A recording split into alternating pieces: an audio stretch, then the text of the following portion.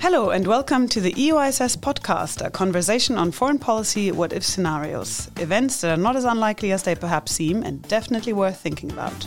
My name is Florence Gaup, I am the EUISS Deputy Director and the host of the show, and with me today are Sini Kukasari, Senior Associate Analyst working on Russia and the Eastern Neighborhood. Welcome, Sini Kuka. Hello. And Giovanni Falek, Senior Analyst working on Africa. Hello, Giovanni. Hello, Florence. Now, let's take a look at the news item that has just been handed in straight from the future, the year 2022. 5 members of the EU Electoral Observation Mission in Gambola were killed today in an ambush. The mission has been evacuated. Responsibility for the attack has been laid at the door of a pro-government militia. However, there is evidence that a private military company from Russia is also involved. The attack comes 3 days after Russia was accused of a blatant disinformation campaign in Gambola. The head of the EU Electoral Observation Mission stated that Russia is trying to influence the results of the elections in favour of the ruling party, the MBA. The EU's High Representative demanded an investigation into the attack and condemned Russian interference in Gambola's electoral process. He also announced that the EU is considering all possible countermeasures against those responsible. Moscow has denied any involvement. So, Giovanni and Sini Kuka, what is your take on this scenario? Sini, do you want to go first? Well, perhaps the only thing that I would say against this scenario is really the fact that it is quite commonplace already. We already have seen cases of quite direct and blatant election interference from Russia in many places in Africa. We have already seen very active private military companies in many places in Africa as well. So basically what is a novelty is this kind of like a very direct EU role in the scenario. But all the other elements, kind of exporting political technology to Africa, as well as kind of exporting private military companies and making money out of security entrepreneurship in Africa, is already there. The only novel part in this is our strong response in this scenario. Everything else has already happened. Yeah, and obviously there hasn't been any sort of casualties when it comes to European Union election observation missions. Giovanni, the view from Africa. I tend to agree with Sini Kuka. My point here will be that the scale and gravity of this event and the fact that there are people killed and a strong reaction by the European Union vis-à-vis what happened demonstrate that there is a clear fault line in Africa, which is widening between Russia and the European Union. Something that wasn't there before, and this is aggravating as we go further. And this originates, very much as Sini Kuka was saying, in Russia's assertiveness and growing influence in Africa. It has to do with African countries' interest in playing the game with Russia, but also the fact that the European Union is called to develop new, sophisticated ways to counter this threat and prevent these events from happening. I have a question about the private military company, because the way the scenario is written, it doesn't say explicitly this was Russia killing the 5 members of the EU mission. But since there is evidence of a private military company from Russia, it sounds like it was them. Can you tell us a bit about these private military companies, the Russian private military companies? Yes, and perhaps even more generally about the way in which Russia conducts foreign policy these days. I mean, very often it is not Russian diplomats or officials that are pursuing Russian interests abroad, but there is variety of actors kind of advancing both their private interests as well as Russian national interests. It's very blurred. It is very difficult to attribute the responsibility of those actions. And in particular, in the African case, I would say that sort of the strongman of Russia behind many of the African operations has been Yevgeny Prigozhin, who is basically a friend of Putin's. So without any kind of official affiliation with the Russian state, apart from having connections or kind of links with Russian security services or intelligence services, and being a close friend to President Putin. Attribution is a major issue these days in Africa, but also elsewhere. And we're going to come back to that because attribution, obviously, we speak a lot about it in the cyberspace, but what you're saying is that the Russians are playing this game also in the real world. Giovanni, would you agree? Well, obviously, you already mentioned that there is more and more Russian penetration of the African continent. Why are the African states receptive to Russian interference? They sort of need it. And I wouldn't speak about African state, I will speak about African regimes. So making a big difference here between the state as a complex entity that includes the people who are not obviously part of this game, and the regime, the long-standing rulers that in some cases need to resort to some, alternative means for legitimizing their stay in power. As we have seen in the past year, democracy in Africa has become the main rule of the game, meaning that regimes no longer can sustain themselves by means of military coup or armed, ways to do that. And if democracy is the new rule of the game, you have to do something to stay in power. And that means in some cases resort to either violence or disinformation or fraud or some extra help from, outside powers. That was going to be my next question, because when I look at the scenario, I, as a non-Africa expert, my reaction is, why don't they just rig the elections? That's not really the way to go in an authoritarian system. And here the scenario is Russia helps the regime win the election, but indirectly, correct? So what you're saying is that basically Russia is doing in Africa what they're doing here. They are trying to operate within a democratic system. Isn't that good news for democracy? I mean, bad news, but good news in the sense that it means that democracy is becoming the norm in Africa? In a way, yes, but democracy does come with side effects in Africa. And in some cases, this may mean rulers resorting to fraudulent elections. In other cases, when fraudulent elections might not be the best way forward to stay in power, this may mean finding other ways, and this very much includes, seeking extra help from other powers or other tricks, if you want. And disinformation here very much being one powerful instrument to affect the results of elections. Russia has been testing and trying these techniques at home already for decades. So in a way, it has really a sophisticated system of kind of making undemocracy a permanent state of affairs. So this is not about kind of like a phase that will pass, but in fact, these technologies help to sustain the undemocratic regime for a long period of time. So in a way, it's bad news, I think, in a sense that it might be this that is the new normal, not a transition to democracy,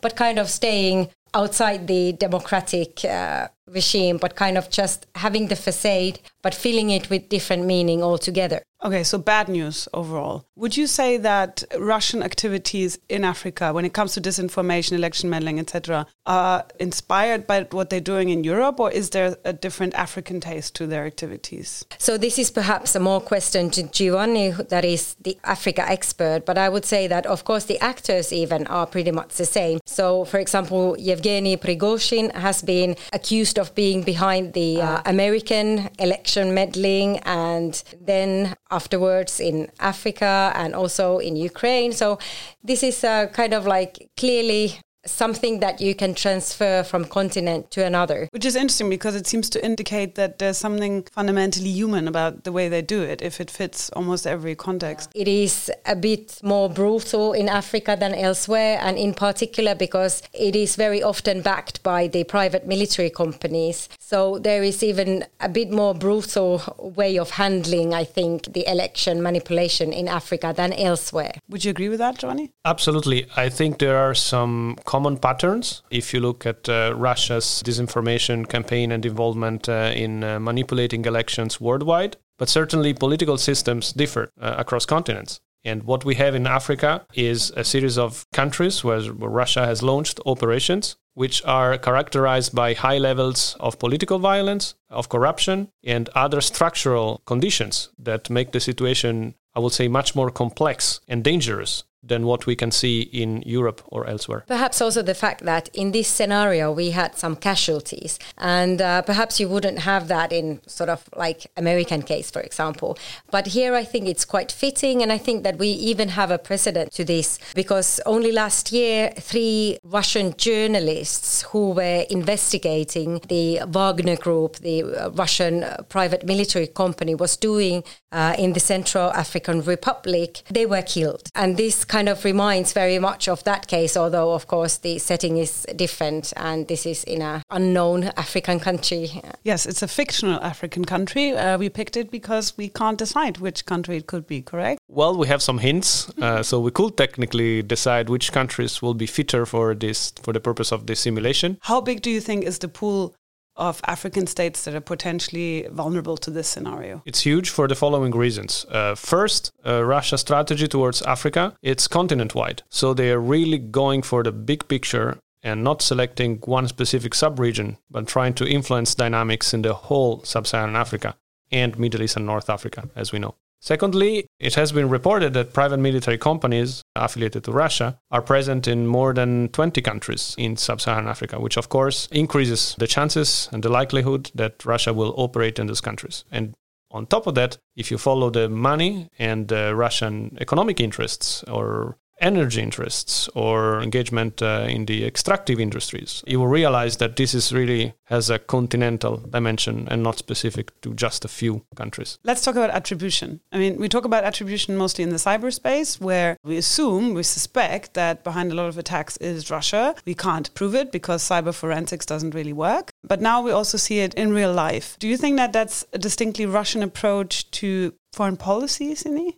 Yeah, interesting. It's not only foreign policy, but we see more and more these kind of unofficial networks operating also inside Russia. I think that the actorness of the state is kind of diluting, and what we are seeing is both internally and externally that these kind of unofficial actors are kind of getting more active, and it is very dangerous, I think, and it makes things very complicated, I think, for other powers. I mean, because it used to be that you really had to have very hard evidence if you went and blamed another country for something.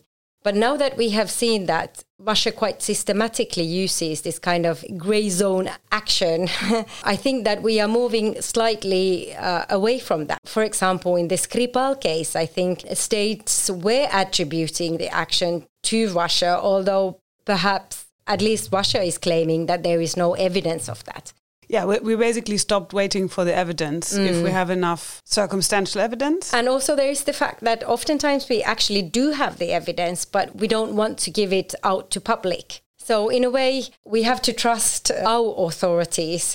But on the other hand, I think with populism and all that, it is questioned even more. So I think this is a bit of a double challenge in that respect. Why does Russia do that? Is that to do with plausible deniability? Do they want to do things? Well, I think that Russia is trying to maximize its power. And this kind of asymmetric approach to foreign policy, for example, works very well for it. Open democracies probably couldn't really resort to this kind of shady actions abroad, whereas Russia probably can. It is kind of building on its relative strengths. And unfortunately, this type of activity is considered to be its strength. You said earlier that the new dimension of the scenario is actually us, the EU.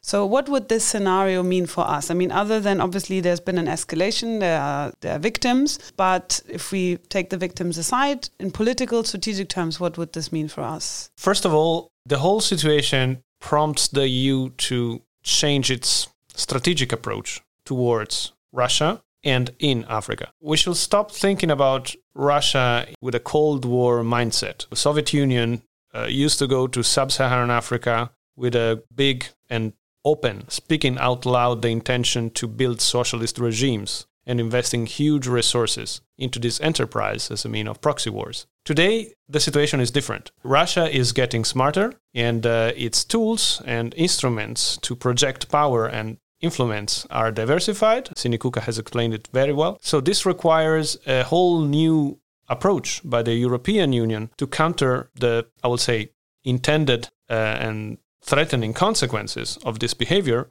but also the unintended consequences when it comes to our ultimate goal, which is to have a democratic and sustainable Africa. One question. I mean, in this scenario, the ruling party is supported by Russia. In our case, where Russia has interfered, I mean, in Europe, in European elections, there's been also some public pushback. Would you expect the same in Africa, that African publics or opposition parties would openly accuse Russia and polarize against it? That's possible, especially as what we are seeing in African countries is an increasingly resilient and active and mobilized society. So the civil society can play a big role and reinforce opposition to regimes and rulers and fight against fraudulent or undemocratic elections. So there are some seeds of democratic resilience in Africa that can play against, Russian behavior and operations and impact in there. Sini, what's in it for Moscow? Why do they want to go to Africa? There are several things, I think. It's opportunity driven. If there is an opportunity, Russia will try to get involved and engage. There are lots of commercial interests. For example, Russia is the biggest arms provider to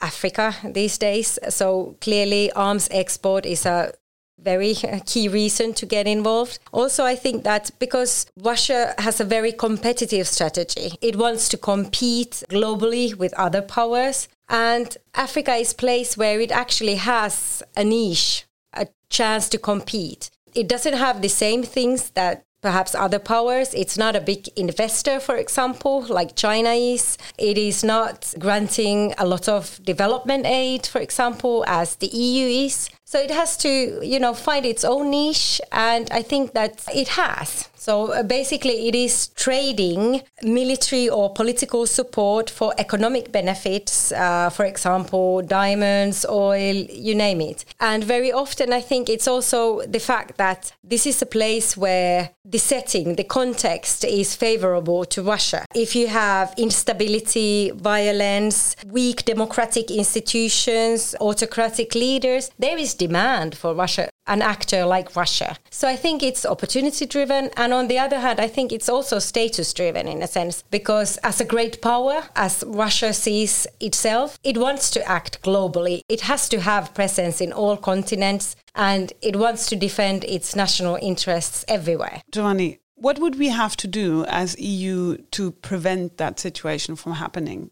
I know that we are renegotiating our framework agreement, post-Cotonou, everything that I learned from you about what's happening in EU-Africa relations. Is there anything we can do at this stage as we renegotiate our relationship with Africa that takes into account the rivalry that we face from Russia, but also from China? Generally, at the strategic level, everything starts with the understanding that there is a new multipolar competition going on in sub-Saharan Africa, that Russia is part of it.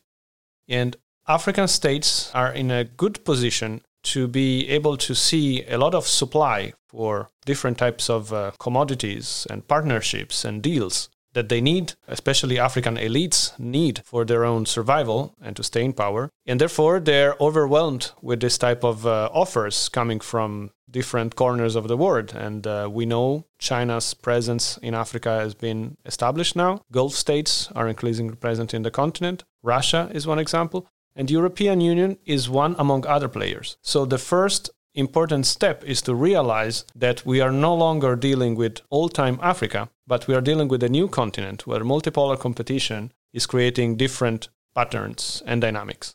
After that, I would suggest that the European Union builds a new type of partnership that is based on stronger economic, commercial, and trade ties with African countries, that promotes, of course, its norms and values as it did before, but in a much more pragmatic ways and take into account these new dynamics. And this also means engaging in areas that are perhaps outside the conventional ones that we're used to see the European Union engaging in. For instance, it's way more than just the hotspots of violence and extremism. It boils down to really try and develop Africa's economies, deal with innovation, digital innovation, urbanization, and really try to support this growth pattern and partner with Africa so that African states can see in the EU a reliable partner that can beat the competition, so to speak. I think that we definitely need to convince our partners better. So it's not about necessarily preaching, but really convincing that we have something to offer that is more sustainable and better for these countries than what, for example, Russia can offer. If we look at this scenario, it's set in Africa, but our relationship with Russia isn't great, whether it's in the Middle East or in the Eastern neighborhood. Would a change in the relationship with Russia more generally also perhaps improve the situation in Africa? What I think that would really improve the situation everywhere would at least be that if we try to reach some kind of like a consensus on basic principles on which we want to base the relationship with Russia.